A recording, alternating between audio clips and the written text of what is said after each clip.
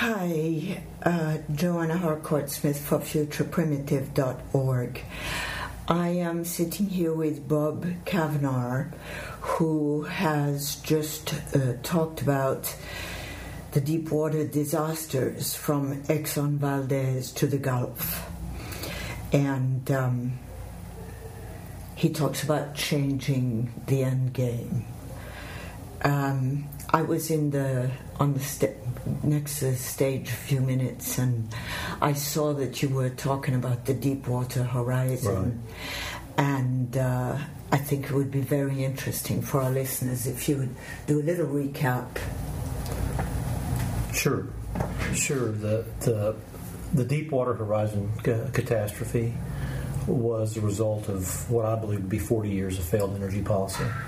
You know, the question we have to ask ourselves is, why are we even in the Gulf of Mexico in 5,000 feet of water drilling for oil? You know, why are we still burning 20 million barrels of oil a day? And what are the risks are we taking to get to that oil rather than change the way we live our lives in the U.S.? The problem that we have that most people don't realize is that we've lost control of our own destiny, because we are so subject to other countries that we import oil from. We import 70% of what we burn today, and half of that's from countries who hate us. So why are we not taking steps to reduce our consumption of oil rather than going into deeper and deeper water?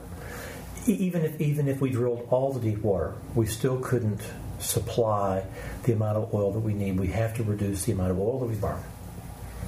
And that's mass transit, that's other forms of electricity, that's renewables, that's just basic stewardship of the resources that we've been given. And our leadership has been such that we have abdicated that responsibility. And our leaders have abdicated that responsibility for 40 years. And we find ourselves witnessing the kind of catastrophes that we saw in the Deepwater Horizon. Well, I have a burning question for you. During the Deepwater Horizon catastrophe, which I understand is still has far-reaching consequences, I still had to fill up my car every 3 days. Mm-hmm. And I felt a very deep level of shame and guilt. What can I do as one person out there who has to go to the gas station every day? You know, and every few days. And most of the United States does need to go to the gas station. And those who ride mass transit are riding on trains that, even though they're electric, the electricity is generated by coal. You know, which is fouling the air. What we have to do is reduce our own carbon footprint as much as we can.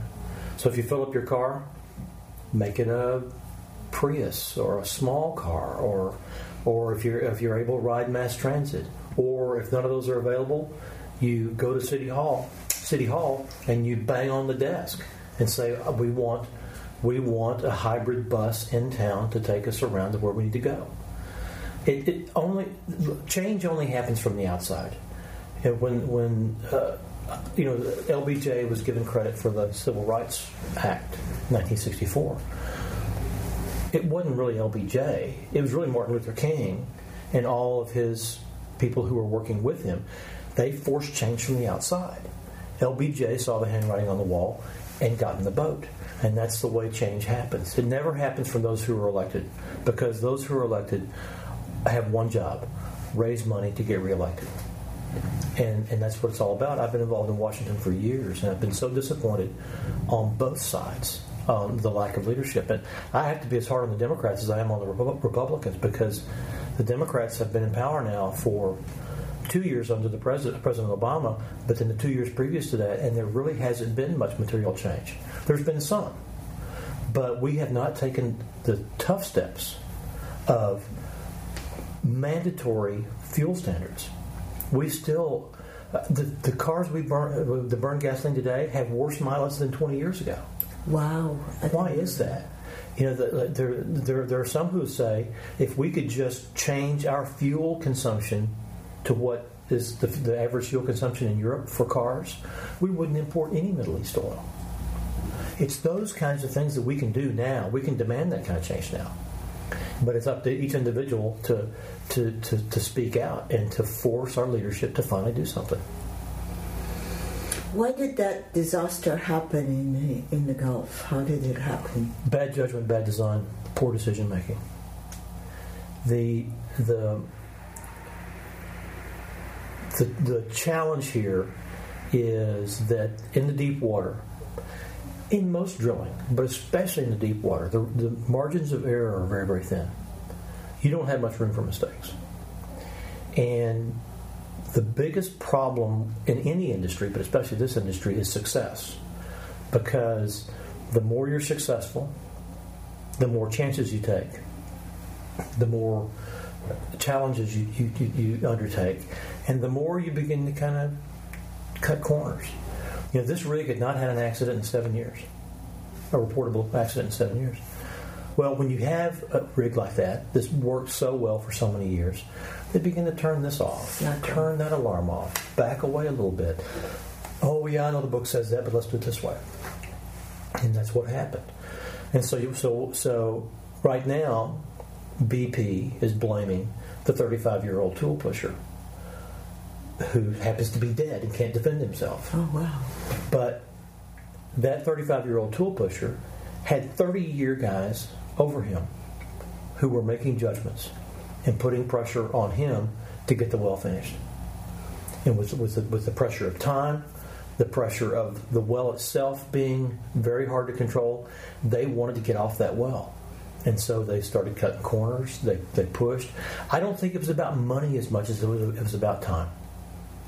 And I really feel like that they skirted their normal decision-making process, put too much responsibility on the tool pusher, and abdicated that responsibility from those in management. And you saw what happened. So, in your view, what is the future of oil? You know, unfortunately, I am not very optimistic. I'm afraid that we're going to have a big crisis in the U.S. before there's enough fortitude to do something. You know, I have been working for a number of years to branch into other parts of energy. In fact, I just took over a renewable energy company in the 1st of October, trying to live my own life the way I talk about it, and that is trying to reduce my own fuel consumption, at the same time trying to produce cleaner fuels. And so that's what we have to do here. We have to all take personal responsibility for it, and because our leaders won't do it. So step by step, how do you, as a human being living in America, reduce your fuel consumption? You drive as little as possible, and when you do drive, you try to be as efficient as you can with your fuel. Al Gore does a lot of carbon offsets. He buys a lot of carbon offsets to help try to neutralize his own carbon footprint. I think that's a good idea, but that's not enough. It's really not enough.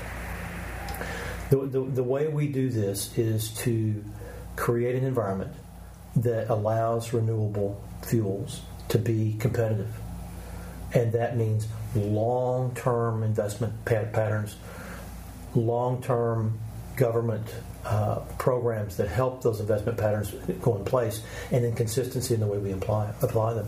One of the reasons that wind doesn't work very well in the States is because the investment horizon for tax credits is so short. Mm-hmm. Nobody with money will invest in a program that may go away in 3 years. Uh-huh. And so in France, when they first started wind, they pushed 10 years out, 15 years out. And now much of France's electricity is generated by wind. When they went to nuclear is controversial. But if you standardize it, if you go 4th generation, low waste, and you're consistent in the way you apply it, then you can have a country like France that generates not a lot of waste, but they generate 80% of their electricity with nuclear. They actually export electricity to Eastern Europe that burns coal. We have to get off of the large carbon molecules. We've got to get off of coal. We've got to get off of crudes onto as light of fossil fuel as possible, which is actually pure methane. We also have to do things like solar. We have almost no solar in the U.S. I live in the South most of the year, and it's perfect for solar. The amount of solar you see, zero. Because nobody thinks it's important, because they just go to the Shell station and fill up their gas tank, or they just turn on the switch and electricity's there. Because we're burning oil, gas, and coal to burn for electricity. I don't believe that we should have any electricity generated by fossil fuels. It needs to be generated in other ways. Can we get there this year? No, but if we start now, we can at least get there. The problem is we can't get started because our leaders are weak. They're terrible. Something very important stuck in my mind from what you said. You spoke about a major crisis. What do you think a major crisis would look like? Catastrophe. A major crisis would be people in Chicago freezing in the dark because they had a blackout. Huge populations not being able to get around because there's fuel shortages. Those kinds of crises. If you want to get a picture of what it looks like, go to Houston about 2 weeks after a hurricane. When you're in Houston and there's a hurricane that comes through or comes close, everything stops.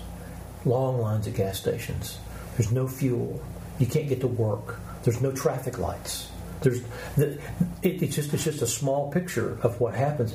The last two hurricanes that have come through our part of the world have really given me a sense of just how fragile, how brittle our infrastructure is. When people start to panic about where their base needs come from, they hoard. They hoard like crazy. Mm-hmm. You hoard, you get lines, you get shortages, people get hurt, people die. Bleak. It's bleak. I'm concerned. You're concerned. I'm very concerned. Yeah. And it's good to pass on that concern to people. Yeah. What would you like to say in closing?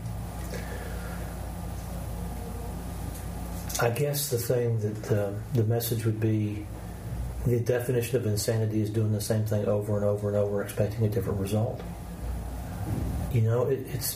It's remarkable to me. I talk to guys in my industry all the time. They complain about regulation taking money out of their pocket, but then at the same time they complain about their own relatives dying earlier from cancer, but they don't make the connection that it may be in the air and the water that they're drinking and breathing that causes that cancer, and they're more concerned about the immediate how much money's in my pocket. And it's a pervasive problem in the industry that I continue to try to change. But it's with our motivations the way they are, it's very, very difficult. So really, it takes a change in behavior to change the world. Okay. Thank you very much. Sure. Future Primitive is made possible by the Marian Institute. If you enjoy these podcasts, please consider supporting our work by making a tax-deductible contribution online at futureprimitive.org.